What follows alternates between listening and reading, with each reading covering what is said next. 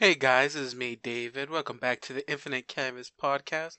Now, when it comes to the world of gods and mythical creatures, the reason why many people like to create worlds behind these beings is because there's no right or wrong way to do it. Everyone likes to do it their own way and try to add their own little twist. And that's what me and John are going to do today. Today is a special episode only because we're going to actually go back to our previous episode and take each other's stories and try to see if we can make it a little bit better. John will be taking my story and I'll be taking his story. And here you can see how we both work together when it comes to create our own personal story like Curse Quest or any other future comics we've decided to create. So, again, if you are ready, enjoy episode 4. Thank you.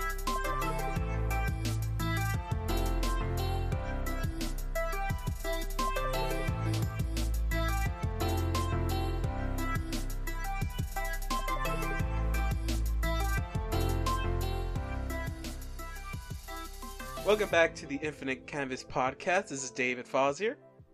And I'm John Venegas. I'm really glad that you guys stuck around for us after our 1 week little break. We're going to be doing that basically every week now. Our episodes are going to be coming out every 2 weeks. So today's episode is coming out November 28th. Next episode will be out December 12th. Just a heads up for you guys. David, we wanted to talk today about fixing our stories from last time, right? Yes.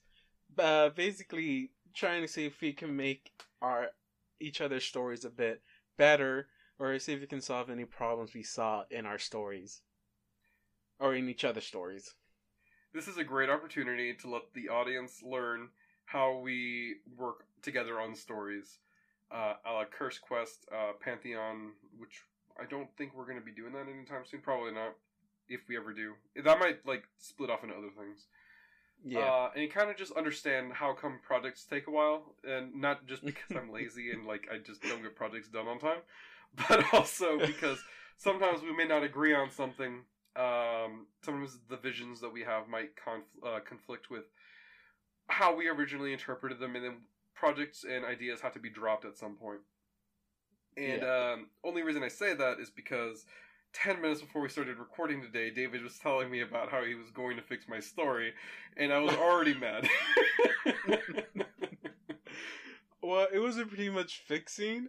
It's just that I took characters out, and when I told you that, you had a voice like, why you take my characters out, man? They're my characters.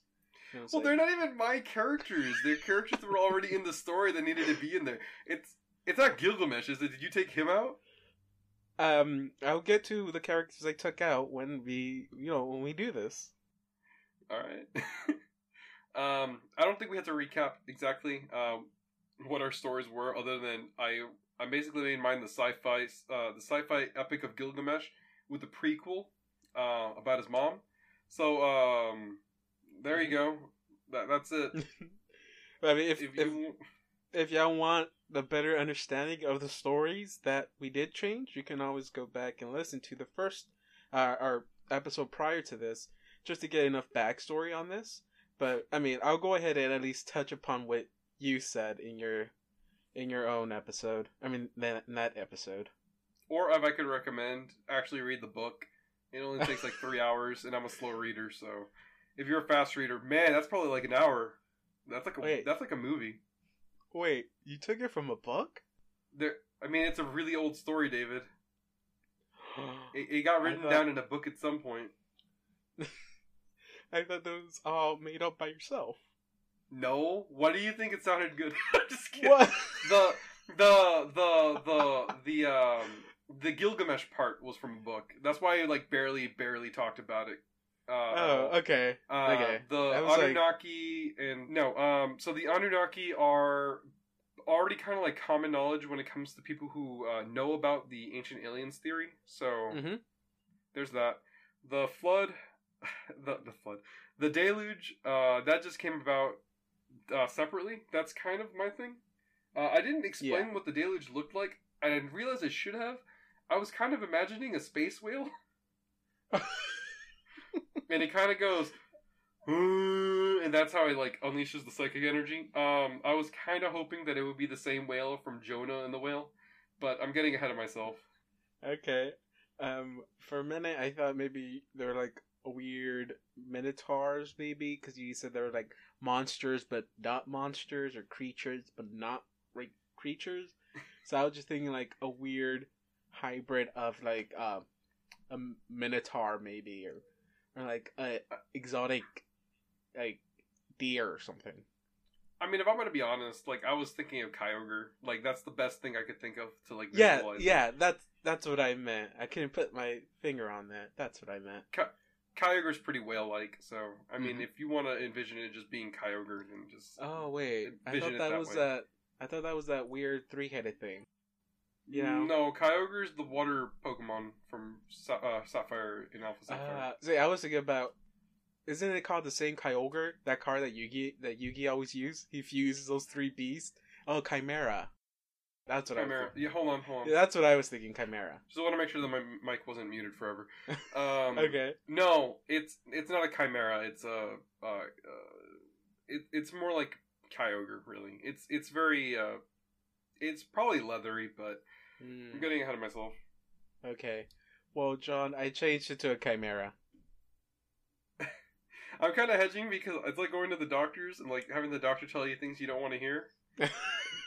So I'm gonna try my best to just be quiet and let you go through your critique of my story and like just get it over with, and I will rebuttal afterwards so that I don't keep interrupting you. You may go ahead. Okay. So, if I remember correctly, I kept the whole story from the beginning to the end, somewhat similar. And like I had told John, I did take some characters out of it, and I changed some characters' roles around, just because that's how it seemed more fluid that way for me. I didn't put any fantasy in there because I didn't want to. I kind of already liked the world how it was, and I didn't want to interrupt it with something that didn't feel like it belonged there, which was fantasy. So again, mostly everything is gonna be the same. You still have the Anunnakis, which are these god beings, and you still have the deluge, except I put I think you mentioned him being Ninsum's father, which was Anus. The mother. No, you said Anus was Ninsum's father, correct? Oh yeah, yes. Okay. Yes. So I actually made him have a bigger role in this story.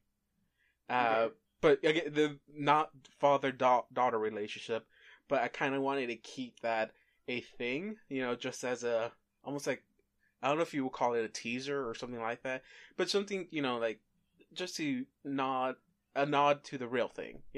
Real world, quotation marks, they're father and daughter. In this world, they're not, but they have, like, somewhat of a close relationship as if they were one. Right. Okay, so I decided to take this task on the same way I did my story and make this like a first issue. But it is I decided to do it as a graphic novel. Like, this is gonna be one graphic novel. This whole story is gonna fit in there. Doesn't leave any room for the next one, or at least leaves a bit room for a new chapter, or something like that. So it starts off the same.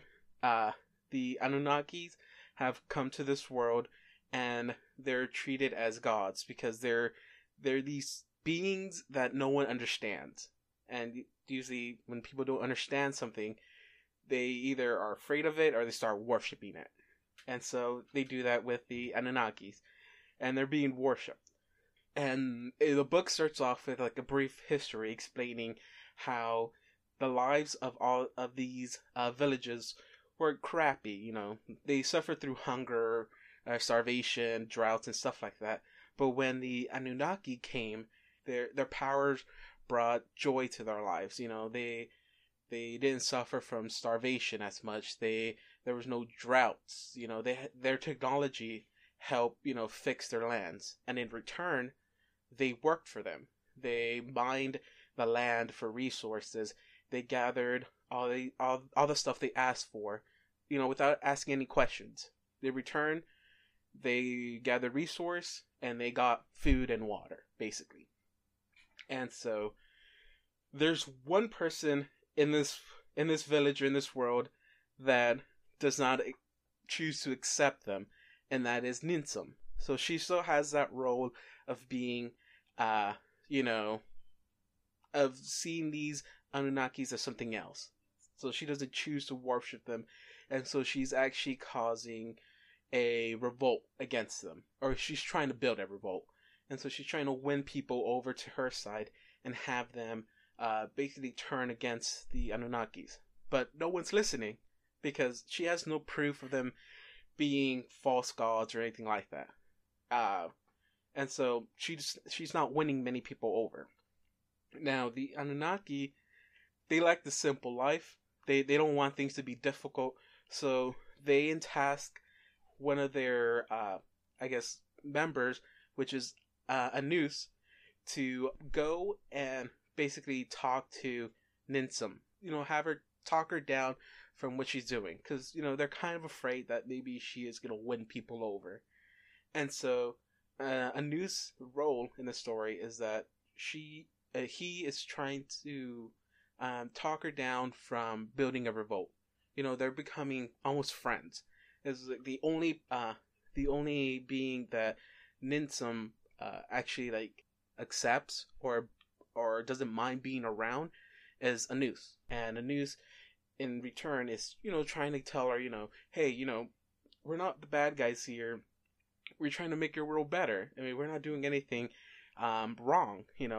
Y'all work for us, and in return, we bless y'all with food and water and with a happy life.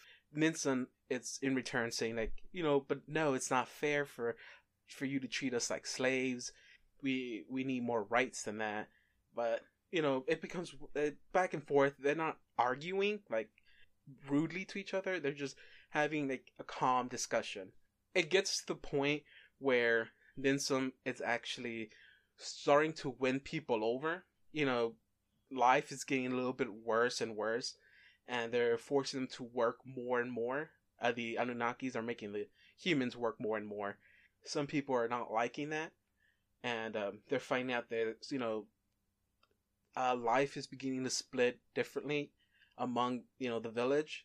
So you have richer people or people that are gaining more, not working as often, and leaving that to be to the lesser people, as you can say, the poor people, have them work. And so now there's conflict between the village. That's how Ninsum starts gathering her people, people to throw a revolt against the Anunnaki.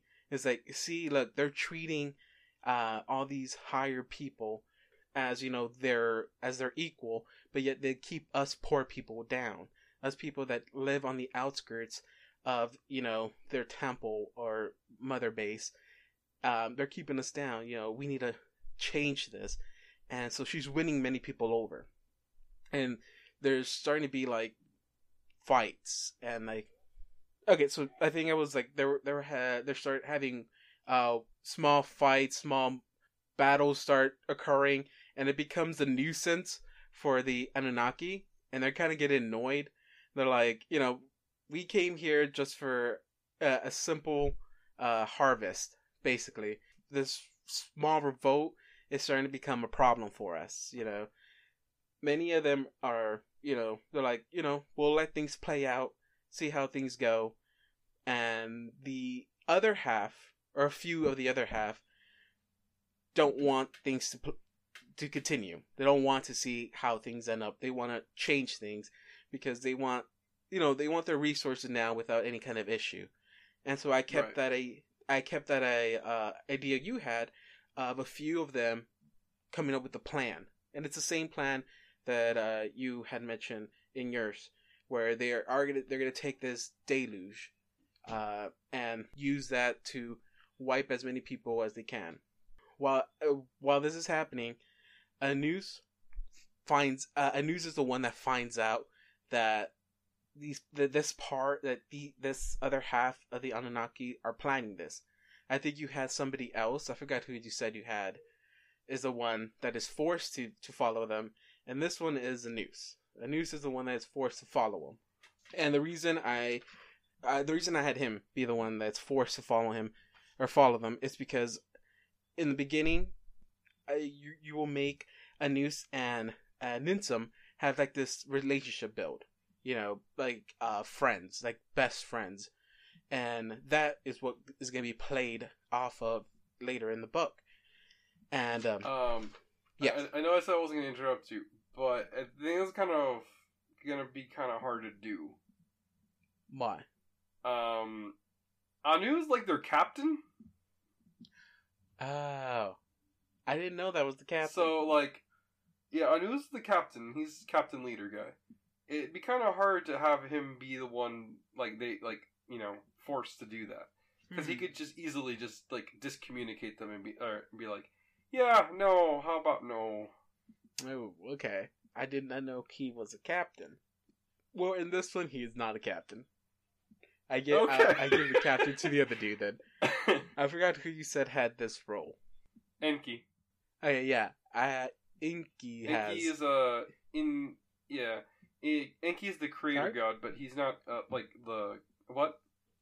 Well, I was gonna say, I'll just switch the roles around and have Enki be the one that is the captain. And now Anus is not a captain. Yeah. Well, to be fair, Enki, I believe I could be wrong, but I believe Enki is a creator god, but Anu is like the top god. Like, it's not like the same god. Oh, okay. Well, that's an awkward thing. Just keep rolling with what you got. It's fine. It's fine. Well, in mine, I guess he's not. I demote him then. He's no longer a captain. But he's forced to follow them, to follow their plan. And I wasn't sure if you actually mentioned that if they have a way to die or if they can't be killed. But if they are if the others deem them unworthy, they can just be stripped of their life. Mm-hmm. But conventional method, no. Like, if you kill one, there's okay. Your soul basically has to be banned from their mothership, essentially. Okay, so yeah, that wouldn't really affect much then. So let's see, where was I? Okay, so yeah, so Anus would be the one that's gonna be forced to do that, and since again, I did not know if they actually had a way to be killed, so I did give them a fault in the way they live, or in the way they have immortality. Okay, so if it's like you said, if they do die, their souls are stripped from their body and sent back to the mothership, and is basically put into a new body. Correct? Yes. Okay. So yeah, that's still the same. Except I changed it just a little bit, and so I made it so that this is all science and technology based. So since there's no magic to it, I also there could be some flaws to this way of doing things, like a little bug that they're not 100% sure how to fix. And one of the things that happens when a Anunnaki dies and basically put into a new body is that it's not a clean process, and during the process they have a chance of losing some of their memories. Not current memories, nothing of important. Anything that's considered useless or old memories, the machine or the thing that puts them back together doesn't take that as priority, so it just deletes it or like leaves it out. So that doesn't really have much effect if you die now. I mean, if you're reborn now, if you're to die again like within that few hours and then put back into a body, you won't lose that much of your past. But the longer you do live and the more like memory or the more knowledge you gain, you risk losing more of your past. And I had made it so that Anus, since going through this process of becoming an Anunnaki, he has never died or has never had to resort to putting his soul into a new body. So he's lived for a very long time. And So is he living or is he a machine? No, he's still a machine. Okay. Yeah, but he just hasn't gotten a new body. His body has never, been destroyed or anything. He's never had to be replaced again or put into a new body. Right. So he's lived for a while and he's gained a lot of memory and knowledge, and so they threaten, like the traitors.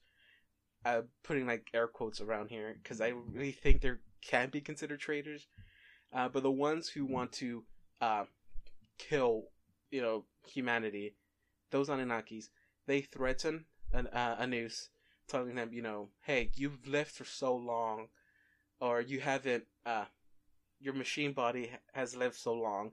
How much memories or how much of your past you think you'll lose if we kill you now? I mean, we'll let you go back to your body, but how much memories do you think you'll lose? And he's afraid, because I changed up his history too, and I have it so that, again, Anus has lived for a long time, and so he can't really recall a lot of his past. That's the drawback of being immortal. You build so much memories, it's really hard for you to recall your past.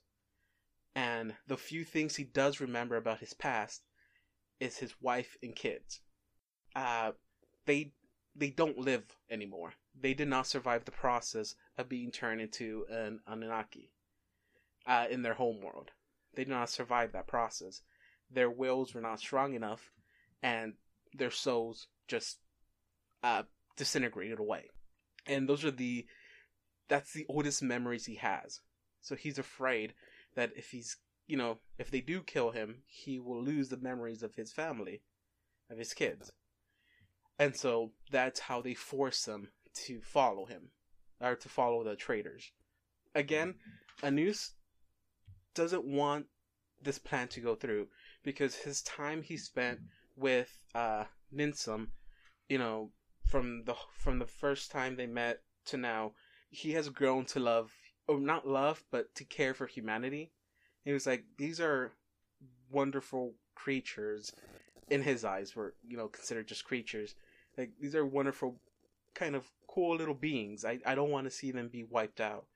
So behind the backs of the traitors, he goes and visits Ninsum, and the traitors don't see that as being like suspicious, because he's always done this. He was in task to always go and try to talk Ninsum down from her revolt, so that's why they don't consider that as being suspicious. This is just a normal day or normal routine for Anus.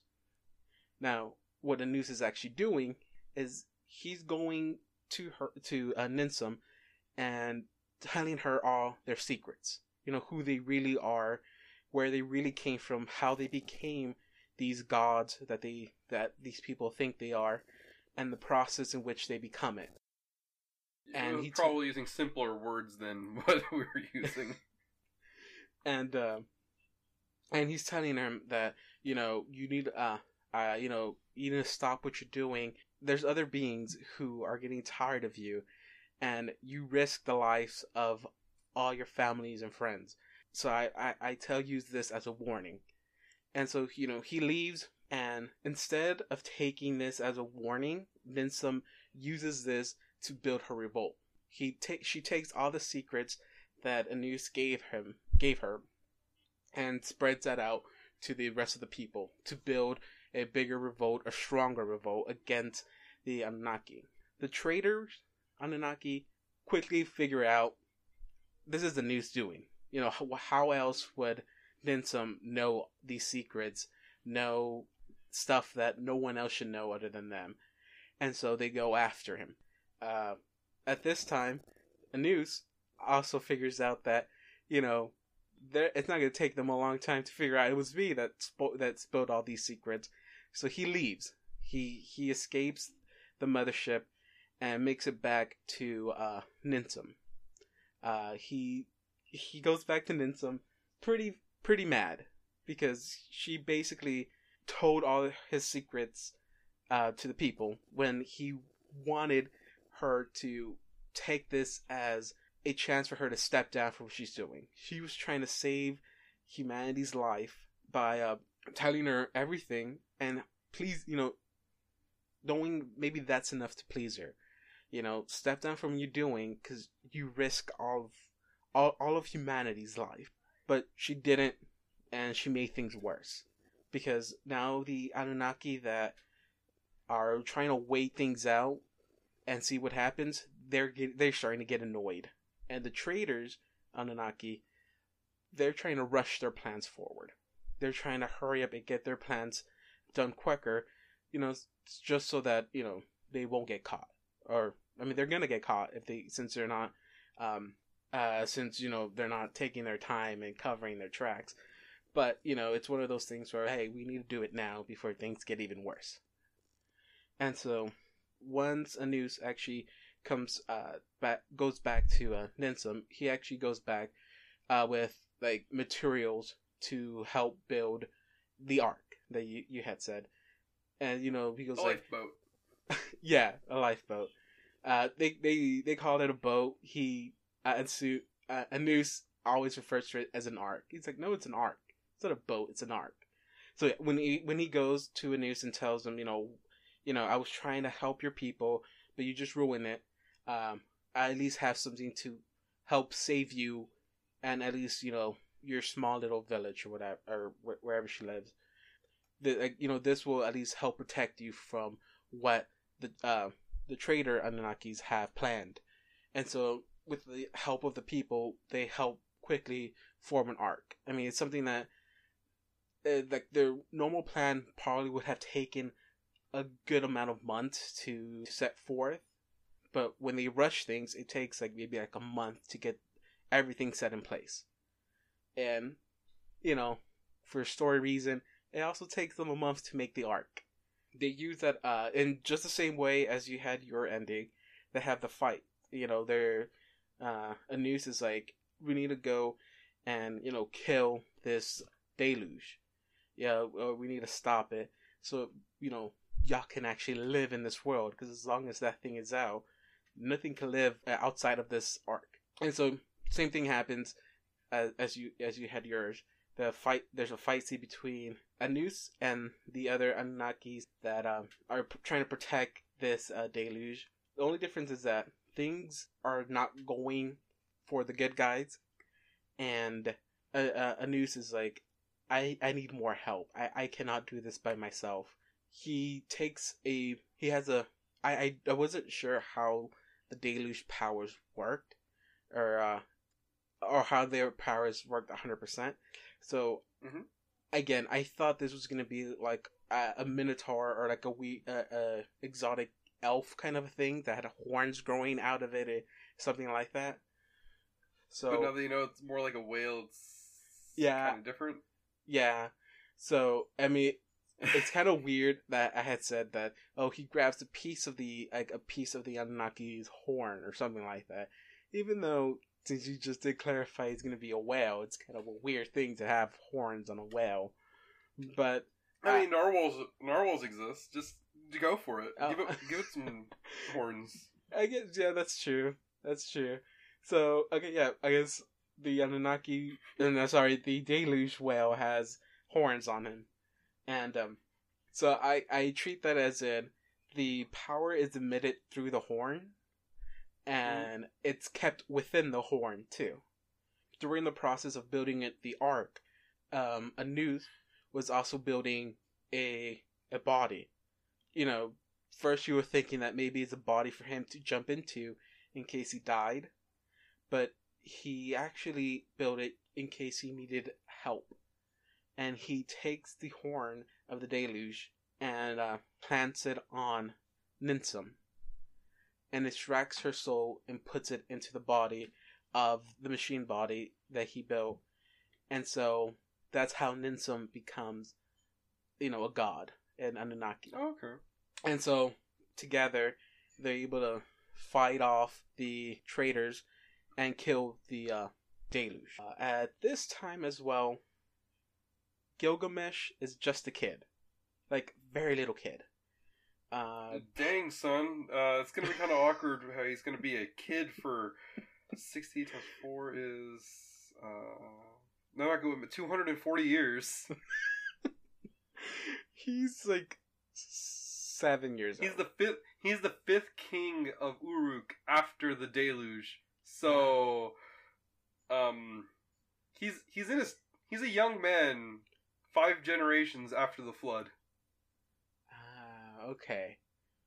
Well, what the history doesn't tell you, there's actually 2 floods, and oh my god.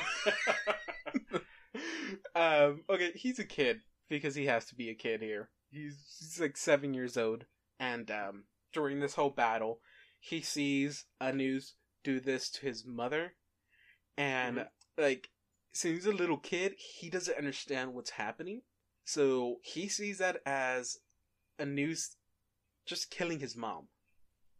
He doesn't see what happens to his mom.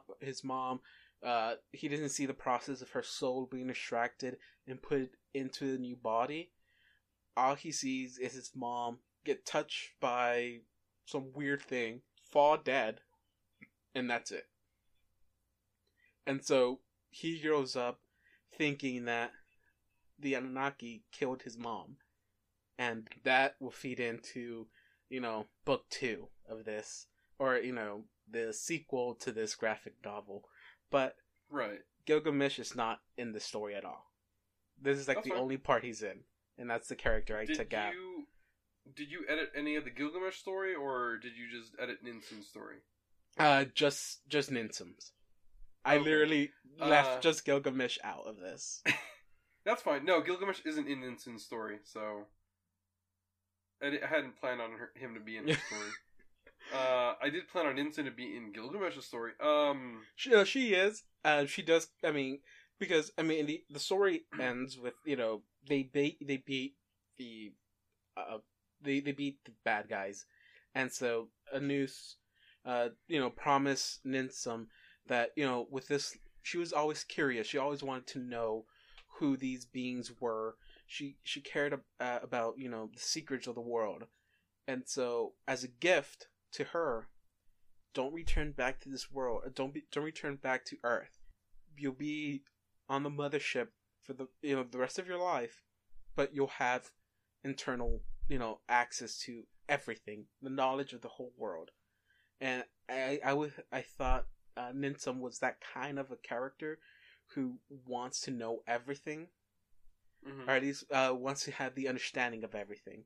So she takes up this offer, and that's why Gilgamesh thinks that his mother is dead, and that leads his role in wanting to have his revenge against the Anunnaki, and that leads to the other part of the story you had given in the last episode. It's just that I didn't want to introduce Gilgamesh in here because those felt like 2 different stories. No, that's fine. Are you done with your thingamabob, or did you have more stuff? No, that was pretty much it. I kind of. So no, I think it was good. Considering I didn't really do a lot to her story, other than just a couple of quick things. I really wanted to just kind of explore the creatures themselves. Yeah. But I really like how you did that. The story of how she's connected to the gods on an emotional level, and it was a little bit better than just she's kind of a dick. Yeah. I recently reread through the Gilgamesh story just because what I did previously was kind of based on memory, and you can only trust memory so far. Yeah. And so then I had totally forgotten about a bunch of stuff, and I kind of wanted to reincorporate it into there. And I know that I don't think you had anything to add for your story, right? No. I just want to briefly touch on stuff that I wanted to add to mine. It's not going to be very long. First off, I forgot about Humbaba. Humbaba is a monster that Gilgamesh and Enkidu kill for literally no reason other than, hey, yeah, dude, we're bros, right? Yeah, dude, you know what I want to do? It's like, what? I want to go to the forest and kill the most evil creature that lives there. Yes! And so they do that. And so then I thought it'd be kind of cool if Humbaba, and I'm really glad that you pointed out the whole memory thing, because I kind of wanted Humbaba to be an exiled Anunnaki. He's not welcome back on the mothership, and so if his soul is destroyed, he is gone. Mm-hmm. And so then the way Humbaba would operate is that his mind, his machine, has basically been desecrated. It's running low. It doesn't operate properly, and so then its functions have changed. It doesn't remember who Humbaba was, and it just runs on just pure emotion and rage. Mm-hmm. And the way that they describe it in the book is that he breathes. He breathes like a flood. And so, I thought it'd be kind of cool if he had very deluge-like powers. Not the deluge himself, but if he had some similar aspects to it. That he can also breathe. Supposedly he could breathe fire. So it's like, oh, that's cool. That's just lasers. Yeah. And so then I thought it'd be kind of cool to have him in the forest, and that's where the way that the story is set up. Gilgamesh and Enkidu go to a smith and get a bunch of weapons. And I was thinking, I mean, there's something saying they could have just gotten some Anunnaki weapons. Get some really cool like laser edged swords and stuff. Stuff like that. That would be kind of cool. Yeah. Well, not swords, but Gilgamesh actually carries around axes. So, okay. I thought that would be kind of cool. He has a bow and arrow. So, crossbow, I guess. Be much more useful than a bow and arrow. Okay. It feels like you're describing the Kratos from God of War. There you go. He's like Kratos from God of War. Thing is, though, is that he doesn't kill for rage. He kills for sport. Because remember, Gilgamesh he's like Cusco from The Emperor's New Groove. He just likes to have fun and just be himself and just be goofy and stupid, and it's like that's how he perceives himself, but in reality he is a terror to society. He doesn't kill or hurt anyone for vengeful reasons. He does it for sport. Until Enkidu dies. He gets injured by Humbaba. Mm-hmm. And thing about Enkidu is that he doesn't really use weapons too much. He's more like a brute strength guy. Yeah. I had to re-edit something because I thought that Enkidu was huge, but apparently he's shorter than Gilgamesh, so he's actually really short.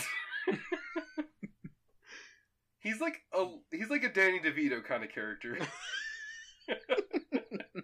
Oh God, he's like Danny DeVito from Hercules, the little goat guy. Actually, exactly like that. Now that I think about it, considering Enkidu is a bull man. So just imagine the short guy from the satyr from Hercules, but muscular and with bull horns. And there you go, you got Enkidu. He gets injured by Humbaba. Doesn't die immediately. It's more of a slow death, slow process, and eventually succumbs to to death itself.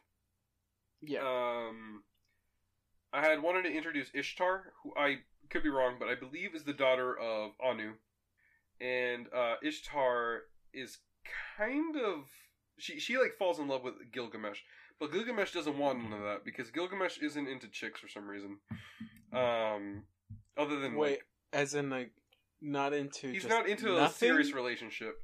No, he explicitly has sex with multiple women. Oh, okay. Women who are married to other men. Okay. Or no, he has the right to do it to women before they're married to their husbands. Which is actually the reason why Enkidu wants to kill Gilgamesh at the beginning, because he thinks that's wrong, and he's like, "Hey, yo, I'm gonna go kill this Gilgamesh guy really quick. That's wrong, yo." And that starts there. Their battle is described in very, very weird homoerotic way for some reason, but I guess that's what happens when you write things in the ancient past. It talks about how their bodies are tangled and there's sweat dripping everywhere. I don't know. It's kind of weird. If that's your cup of tea, well, I guess that's cool. But Sean, I thought you were reading a book about gods, not 50 Shades of Grey. I mean, it's the oldest story ever told. The very beginning has a lot of weird sex stuff. Enkidu sleeps with a woman, but like he's still a bull man, so that's kind of weird. I guess she was into furries before furries existed. All right. I don't think I had anything else to add on to that. Mm-hmm. Okay, so now on to my fixing of stuff on yours. I was really I was really excited for this day because I wanted to know what changes you would make on mine. Right. So normal changes. For anybody who's not familiar with us, David is not good with names. You didn't change the character's name, did you? I definitely changed the character names. Man. I actually really loved these characters' names. I mean, yes, like, they're crappy. Other than telling me that they are based on the Aztec gods, I have no indication to believe you. Well, I mean, did we not state at the beginning that the Aztec gods tend to have a lot of Q's and a lot of letters in their names? Yes, I mean, they do. I didn't want to sit there and pronounce them, or at least try to pronounce them for like an hour. And that's, I mean, you read anime. You watch anime and read manga. There's weebs that learn how to say, Tokudashi, or whatever that guy's name from My Hero Academia is, who has the three names that are exactly the same. Anyways, there's a lot of weird names in anime, and people get them. It's just a matter of learning them. I don't remember anime names, but ever, unless they're like the main character or their best friend. Other than that, you gotta like describe the character to me when you talk to me about them. So, I did that. I changed a little bit of stuff, not too much. I added some stuff. Okay. I didn't actually change the sins of the 3Gs too much. I did give 3Gs? God a name. I don't want to say the whole thing every time. God, glory, and gold. But I gave God a name. If you recognize the name, then you did do your research. If you don't, then I'm disappointed in you because I did a lot of research on this. Okay. So originally you had the 4 characters that are brothers: Torch, Mask, my King, favorite, and Zalis. I gave up on that one. That's okay. He's actually a part of this story and is kind of important. Okay. So Torch, he is still known as the Torch. I kind of kept everyone except for Zalis' name. Because they are titles for them. Okay. So, if you want to call them Torch, Mask, I think you said Keen, but I changed it to King. King? So, King, like, how do I say in Spanish? Like, but I realize most of the listeners don't speak Spanish. Lord. You get the idea. And then the 4th one was Zalas, and I don't know what that was supposed to mean, so I just called them the Flayed. Flayed? Faith? Flayed. Like, you know what a flail is? Yeah. Like, when you hit yourself on the back a bunch of times, like that. The Flayed. So, Torch, his real name is going to be Totek.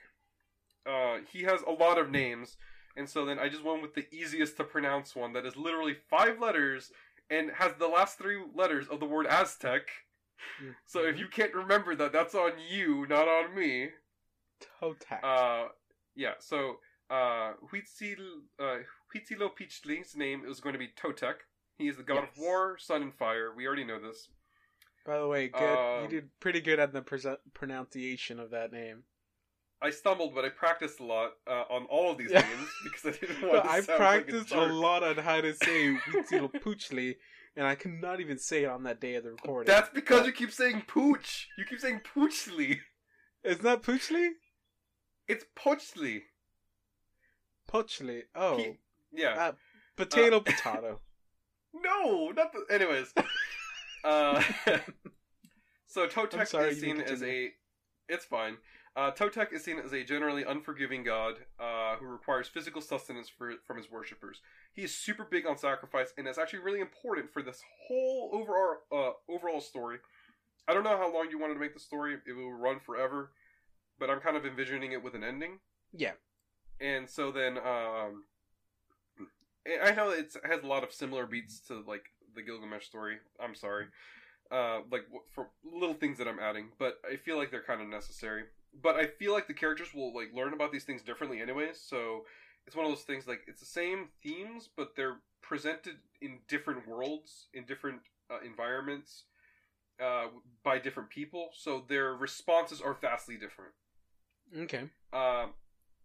Now that Totek has witnessed the death of his brother, Tezca, the Mask, which, by the way, his god name is Tezcatlipoca, who is the god of providence, darkness, and night.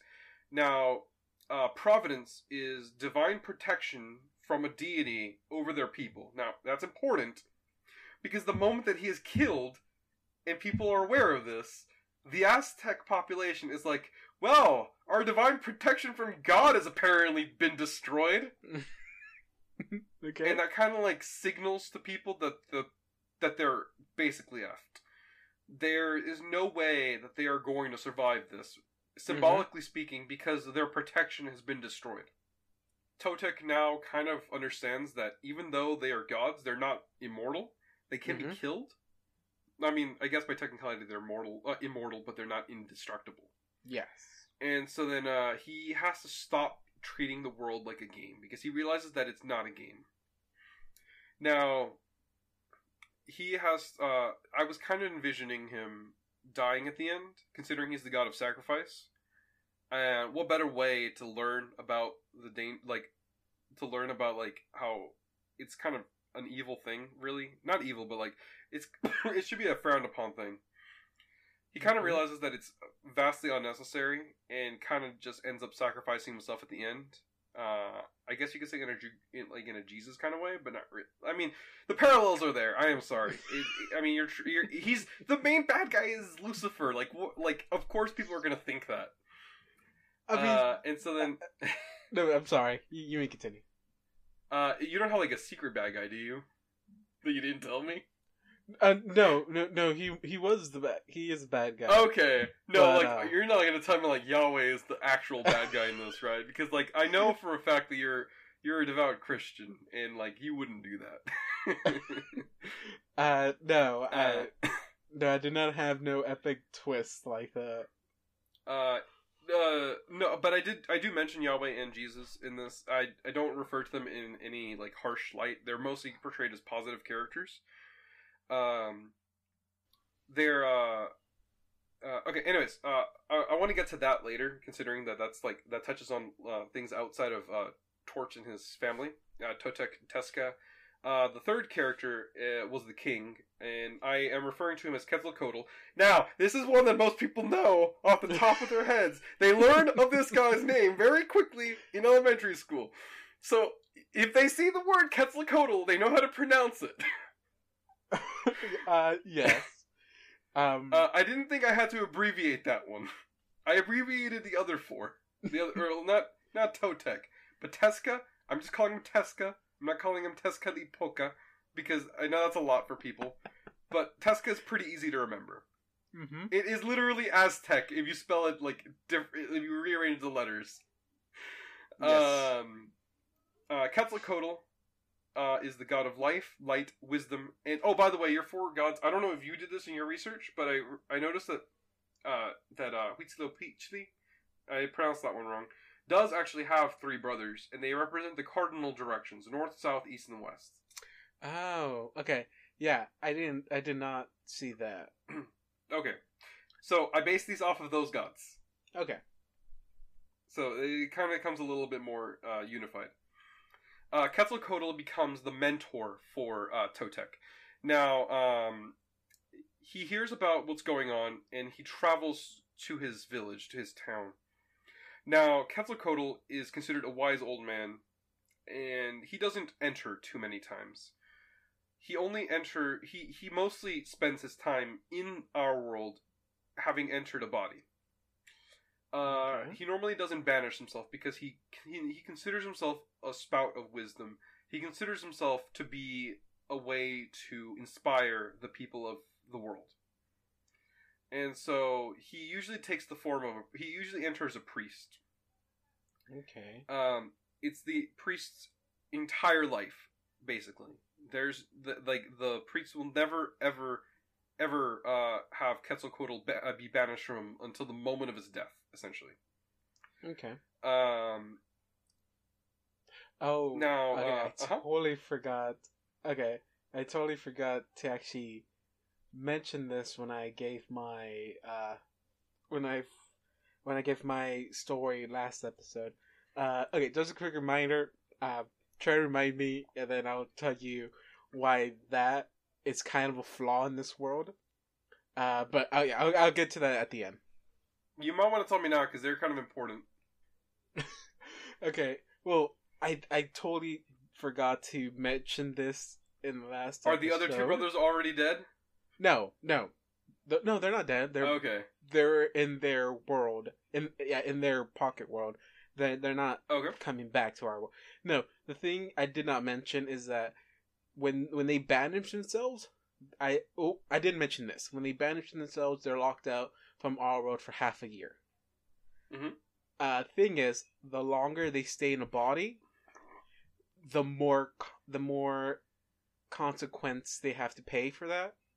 So if they stay in there for a year, then that's about 2 years they're locked out of our world. They stay in there for... Oh, jeez. Yeah, the longer they stay in the body, the longer they're locked out. I mean, it's not like 1 year, 2 years thing. That's just an example. But there's a flat half a year kind of that's the payment you have to pay for.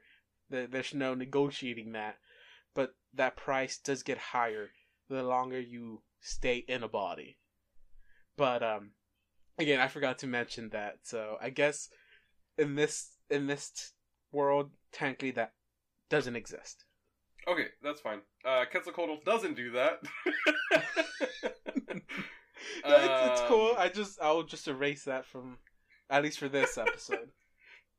That's fine. So he doesn't do that. But he is kind of important, and I'll mention him later.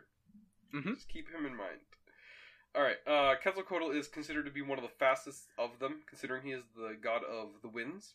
And here's the thing. Each god represents a different cardinal direction, and that direction's wind. With the exception of Quetzalcoatl, he does represent his direction, but he also represents the other three. That's a bit weird, but okay. Because he's the king one, that's why. Okay. Yeah. So wait, you make him the main character? No, he's not the main character. He's a mentor. He's like Odin. He doesn't do anything. Oh, okay. It's like, what? Thor's only the prince. What? Because I made the most popular one, the main one? I'm not gonna do that to you. It's not like he's gonna be the main one for long anyways. Hey-o! Oh, God. The fourth one, I'm renaming Eula. That's the Zala's one. Eula the Flayed, whose original name is Zipitotec, or Eulahan, which I'm basically it's just short for Eulahan. Eulahan. Eulahan, or Eula, is the god of force, seasons, and rebirth. Eula can enter humans this is actually a special one for Eula. I don't know how your rules work exactly, but I wanted to give Eula an exception because of how Eula actually operates in their original mythology. Eula is one of the few gods, well, not few, but there's others, but Eula is the primary god in which you do not sacrifice your own people to Eula. You sacrifice other people to Eula. Okay. People who are sacrificed to Eula are people from other, are slaves, and people from other villages. And so then I thought Eula's special power was that Eula can enter the bodies of people who do not want Eula in their body. Which means that Eula cannot enter the bodies of people who are willing to accept Eula. It's a reversal on that. Okay. And so then Eula's important though. Here's the thing. Eula's ritual can only be performed in Eula's temple. It cannot be performed anywhere else. In order to do so, the innards of that person must be removed, and Eula basically actually wears them. So Eula doesn't appear. Yeah. When Eula enters a body, Eula doesn't actually appear as, like, the person. They appear as, like, a zombie, essentially. Okay. The power of... Okay. I'm going to get back to this in just a second. That's how Eula's power operates. Now, Eula is kind of creepy when it comes to Eula's personality, considering the weird implications of how he operates and works. Eula tends to wear dead people, even if he's already a zombie, so he really likes to do that. He's very disrespectful of the living and the dead. Even though he's a god of rebirth and change, he's very disrespectful of the actual process. He actually ends up wearing Tezuka's skin at some point, just to kind of like further show that he doesn't really care, even if it's his own brother. Mm-hmm. I did introduce a character. She was kind of important to... well, I mean, in my notes I did. She doesn't really do anything for this story, so I'll just ignore it. I wanted to talk to you a little bit about Lucy, and how I kind of wanted to perceive Lucy. Okay. So, I'm really excited for this, because I hope this is what you were thinking, and if it's not, then, well, I'm hoping this is what you're thinking. So, okay. I knew that you already wanted Lucy to have been responsible for the deaths of the Norse, Greek, and Egyptian gods, right? Somewhat, yes. Okay, so she's somewhat responsible for this. Now, here's the thing. Lucifer is special because of how Lucifer was created and how Lucifer operates.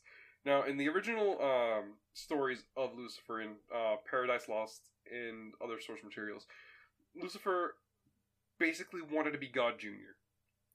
Lucifer kind of wanted to do his own thing, or her own thing, and kind of just wanted to create. Now, Yahweh doesn't like this. Doesn't want Lucifer to be God Jr. And this is the point where God is like, you know what, Lucy? How about I just banish you instead, and you just go to hell? You can have your own little world there. Do whatever you want there. It's not like you can do anything. And so then Lucy ends up there. Now, this is going to tie in with other pantheons. You're going to notice this in a second. Now, Lucy is there for a while, and then she notices somebody shows up. It's Oranos. Oranos shows up, and Lucy talks to Oranos and is like, what are you doing here? He's like, I was killed by my son Cronus.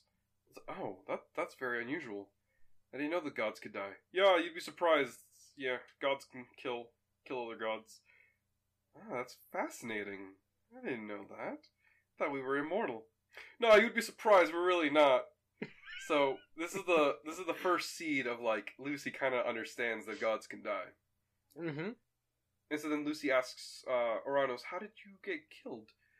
Well, it was more of a revolt between my 6 kids. So it takes multiple people to revolt in order to overpower you. Yeah, that's basically how it works. Fascinating. Okay. Time passes by. Kronos has entered this dimension. Mm-hmm. They ask Kronos, what happened to you? I was killed by my 12 children, or 6 or 12 children. 12. That's how many Olympians there were. My 12 children. How did that happen? Well, they just got together and overpowered me. Lucy's kind of like figuring this out. She's like, yes, if more gods work together, you can take down a bunch of them. And so then they kind of like try to understand what's going on in this dimension. And they realize after a while that the dimension they are in is Tartarus. Tartarus is a god in and of himself. And so then Lucy kind of understands how gods operate. And it's that gods themselves are dimensions. They're pocket dimensions in and of themselves.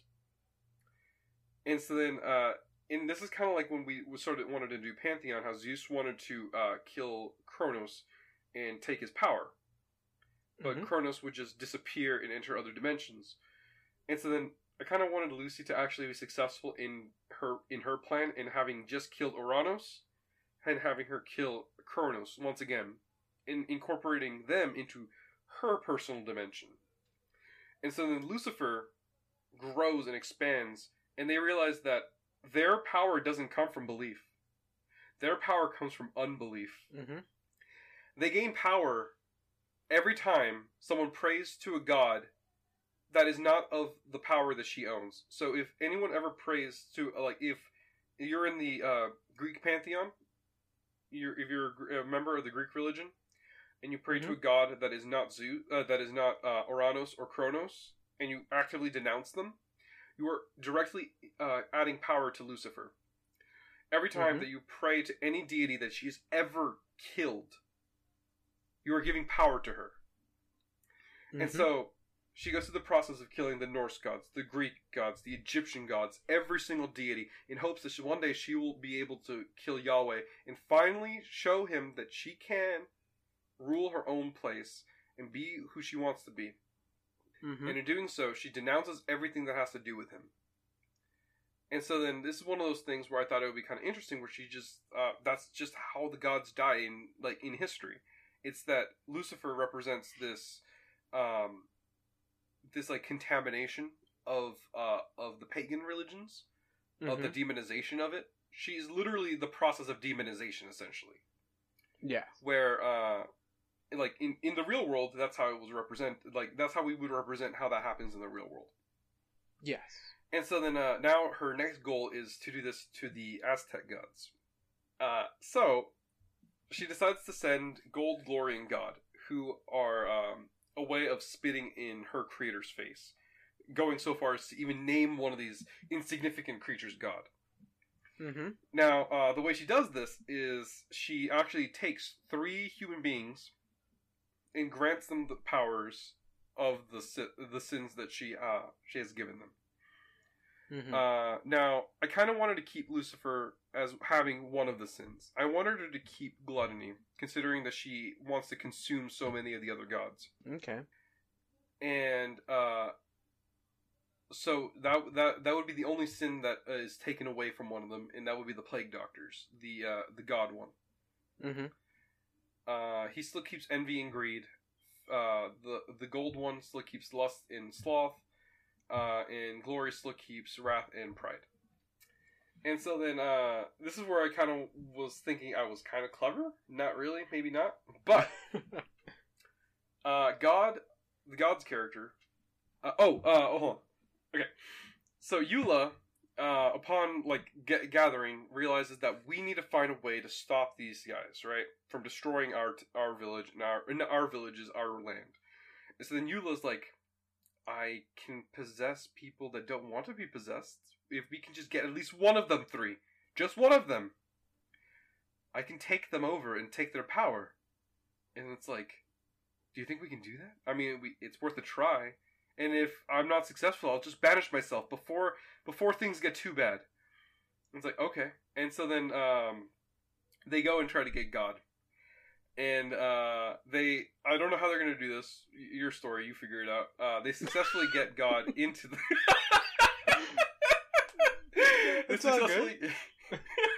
They successfully get God into the temple, and they're about to get into him, but he turns the tides on them, essentially. And you see him stabbing into Eula and tearing Eula apart. And then we realize that anybody in the temple can do this. Anybody in the temple can do the ritual of Yuala Juan. And so then God's like, hey, if anybody can do it, then I can do it to you too. And so then he does. Well, it's not anybody. It's like if Eula can do it to somebody, somebody can do it to Eula. And so then God does this to Eula, and he now is powerful enough to move the ritual outside of the temple. Because he's got the power of, he's got a subset of the power of Lucifer on him as well. And so then, doing this, he does it to Quetzalcoatl. He gains Quetzalcoatl's powers and his appearance, and now he parades himself all over the Aztec land and declares himself as Quetzalcoatl. The human being that became God is known as Herman Cortez. The guy who literally did that in history.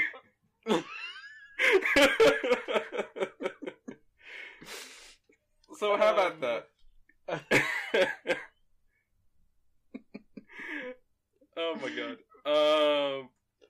Okay, so I know you might veto this, and I understand completely. And I'm pretty sure the entering and banishing thing is probably meant to have some sort of big story element to it. But Yeah. I think I found a way around it. Oh, okay. So I want you to not describe it to me, but like I'm going to describe it back to you and tell me if this is wrong or if I'm missing something. Okay. So when I'm going to say torch, okay? I'm going to use torch as an example. I want to say Totek because I don't like saying torch. So when Totek, he's a spirit, right? Or no? Yes. Okay.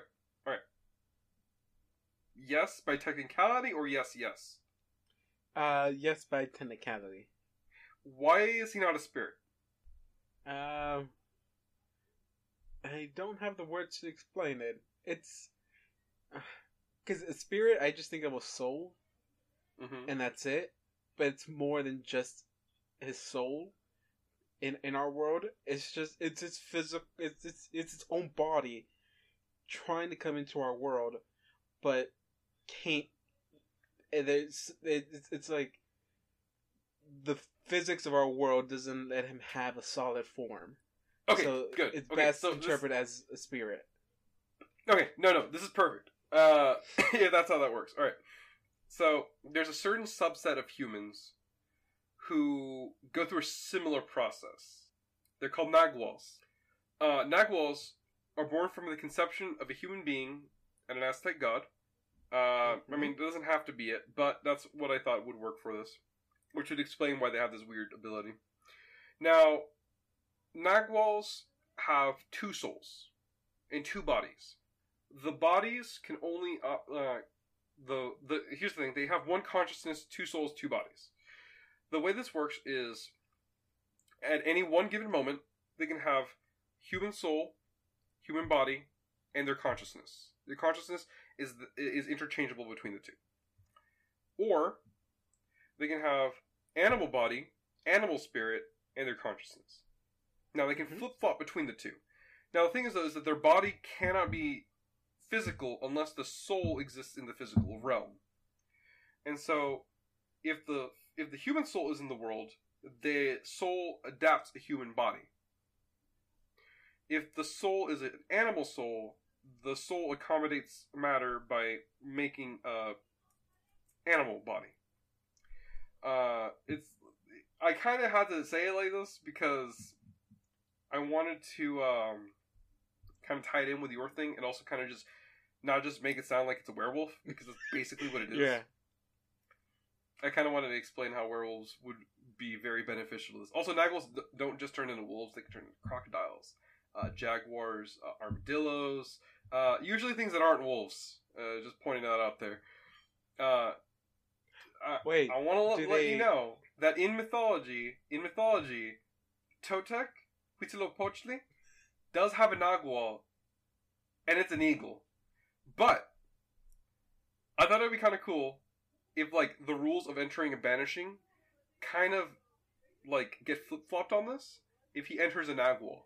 Because then a Nagwal, human Nagwal, can forcefully banish or pull another soul, as long as they're already tied to that body. And so then I was thinking it would be kind of cool if, like, this is a later thing. It wouldn't be like a thing that you do early on, because it's something that just wasn't thought of before. Where Totek kind of bonds himself to a Nagwal. The Nagwal banishes him without Totek's consent.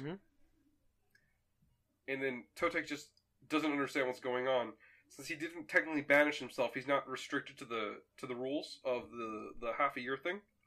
But he doesn't know how to enter back. And so then the human being that he's bonded with pulls him back in and doesn't understand himself how come he's tied to this god. And so this becomes a problem because it's like this three souls thing in one body. And it's very confusing for them. Yeah.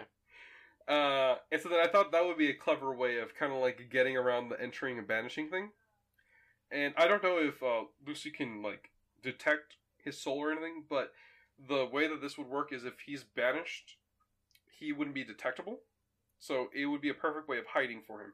Because then he can just do combat as Totek, and then just bounce, and now he's just a regular old Nagwal. Mm-hmm. And if somebody questions the Nagwal, he's like, I can just turn into an eagle. That's all I can do. I'm sorry. Okay. If that was too confusing or if that was stupid, I understand completely. It's a bit weird. That's not something I would have thought of. And you're not gonna do it because it totally goes against your stupid rules. I mean, yes, not because of the whole creature part of turning into a creature thing. It's just that usually the banishment and the entering is something it can only be done specifically by the Aztec gods because of their situation. But again, this is a different kind of world, so I mean, things can be changed. I think that's all I had to cover for yours, to be honest. That was it?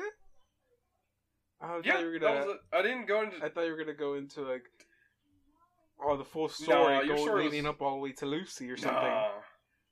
No, that's your job, not mine. Okay. I just write the bullet points. You fill in the blanks. Then I rewrite the what did you call it? Dialogue. Sorry. No, that's just usually how we do Curse Quests. We just come up with bullet points together. You fill in the blanks, and then I just redo the dialogue. This should be familiar to you, David, already. But I was gonna say, so you took the whole game aspect out of this? Well, I feel like the moment that his brother dies, like look, David, I'm just saying, if I was playing a game with a friend on the couch, they are there with you, and your buddy dies, like for realsies, on screen and on the couch at the same time. Okay. And you look to your friend and you realize, oh, this isn't a game anymore. Apparently, if you die in the game, you die in real life. It's like that kind of vibe to me. Like if my friend died that way while we were playing a game, I would not treat it as a game anymore. It's real now. I'm sorry. No, yeah. I mean, in my story, he doesn't treat it as a game. You know, after his brother dies, it's like, this is technically not a game for them. This is just something they can play with. They know that, you know, of course, they know they can die. They never thought they would die because the only thing able to kill them would have been one of their brothers. And I mean, typically brothers don't kill brothers, you know, in the normal world. I don't know how to tell you that. Okay, so the character that I left out was his sister. Now, his sister tried to kill him while he was inside of his mom when she was pregnant, because for some reason they didn't want her to have this son. And so then she, Quilu, I don't remember her name. I'm not looking at the word. Okay. I wrote it down. Hold on. Coyolxauhqui. Okay. So, Coyolxauhqui is the moon goddess. She tried to kill Huitzilopochtli before he was born, because she simply didn't want him to exist.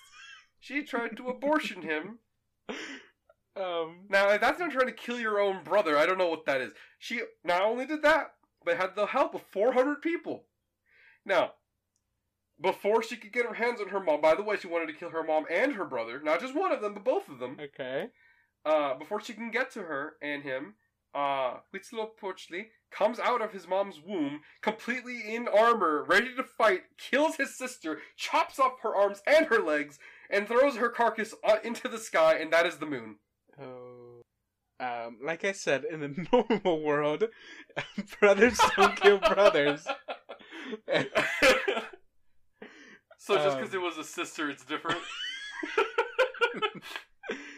But, no, yeah. Oh God. See, when you do research, you go really deep into it. I just like try to skim through things and try to get, just quick information. Uh, yeah, I did not know this. Um, yeah, wow. But no, he stops treating it. He stops treating it as a game, or he's no longer playing a game once Mask dies. It's not like, oh, okay, now time to turn this into like an open road RPG. Let me walk out there. Like, no, I mean, he's taking this seriously. Like, okay, game is completely over since I lost, my the person I was playing with. I'm gonna go find these people, hopefully kill them, hopefully painfully, and go back home. So I kind of imagine like how he's like treats it as a game and then kind of treats it seriously afterwards. Now the way I'm imagining it is like it's like he's Wolverine and his brother is Sabretooth and they're like acting. Like, they're live action role playing. He's like, come on, bub, I got you. Come over here, I'm gonna get you. And then his brother actually dies, and he just like, oi, this just happened. And then breaks into his actual accent of Hugh Jackman. That doesn't sound like Hugh Jackman. That was like very, very stereotypical Australian voice. Oi, mate, what you doing on my land? Who are you? You bloke call yourself God. You know God. Before I do anything that's culturally insensitive any longer. So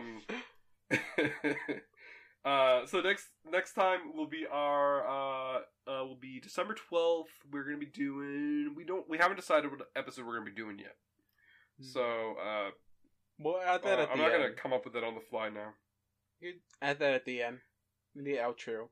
Oh yeah. So if you want to know what outro. episode we do or what the next episode is going to be, stay till to the very end, and you'll find out. Wait until you hear our outro. I'm not going to promise you it's going to be something Christmas related, but it's December 12th. It might be Christmas related, or winter related, or snow related, or Frozen related, or Disney related. I've never watched Frozen. Oh, don't worry, we're on the same boat here. It's okay. I don't think it's probably not good. Oh. Or maybe it is. I don't know. I don't know. I mean, I'm not gonna watch it, so hopefully we don't do anything. I'm not Frozen gonna watch related. it either. I mean, no. But no. I mean, maybe something special. I don't know. I don't know if we have any good Christmas thing ideas, any good ones. But we'll see what happens. Yay! Well, David, it was a pleasure working with you today. I'm really glad that I'm done with the doctor's appointment. Oh, it kind of started sounding like you're like dismissing yourself permanently. We're like, whoa, it was a pleasure working with you. It's like, wait, whoa. When did this become just the David show? Please don't try to run a podcast on your own. It's just awkward. It's probably going to be really awkward. It would be extremely awkward. I don't know. I mean, there's probably somebody out there who does a podcast with themselves and they just talk to themselves. Yeah. No, I don't think that would work. Hey, yo, hey, yo, guys, it's Fritz, the schizophrenic. I'm here to talk today with my friend Carlos. Hey, hey, Fred, how you doing? Yeah. Okay, I'm done. I'm not gonna do that anymore. Alright. See you guys next week, considering I don't know how to do an appropriate goodbye anymore. I'm just gonna blame that on that I'm sick. You can't blame every week on that you're sick. So we're gonna have to try and come up with a good little outro thing. But like, no, I actually am sick right now though, David. Like, I know you can't tell, but like I'm dying on the inside. That's a lie. I actually feel very, very a very slight discomfort. Like on a scale of 1 to 10 on the pain meter, I've got like a 1. More like a 0.5. It's not painful. It's just uncomfortable. 0.25. Is it as painful My gosh! as if is it more painful what you're feeling now than if we were to do the Fantastic Four thing now? Hello? Hello? Bye, Dave. I don't want to talk about the Fantastic Four. Okay. It'll be a cold day in hell. Goodbye. Bye.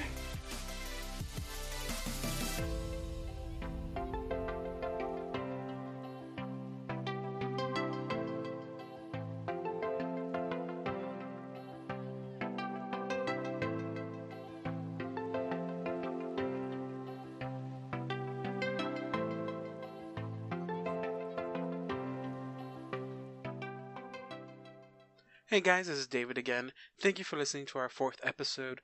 As a quick reminder, we are going to be uploading our episodes every 2 weeks, just to give us time to create proper and good stories to tell in our shows.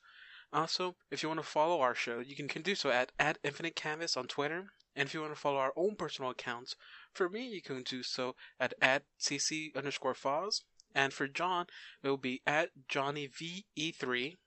And you can also follow our webcomic series on Twitter as well, at SiteStartComics. And if you want to read our comic series, you can do so at SiteStart.net. Now, thank you again for listening to our show. If you're listening to us on iTunes, please leave a comment, rate us, share it to get our show out there, and hopefully we can do this more and get a proper, more higher quality show out of this. Now, for our next episode, we're going to do a little bit something special as well and try to see if we can put a little bit more of the holiday season in our 5th episode. So, thank you again for listening to this episode and get ready for the next one.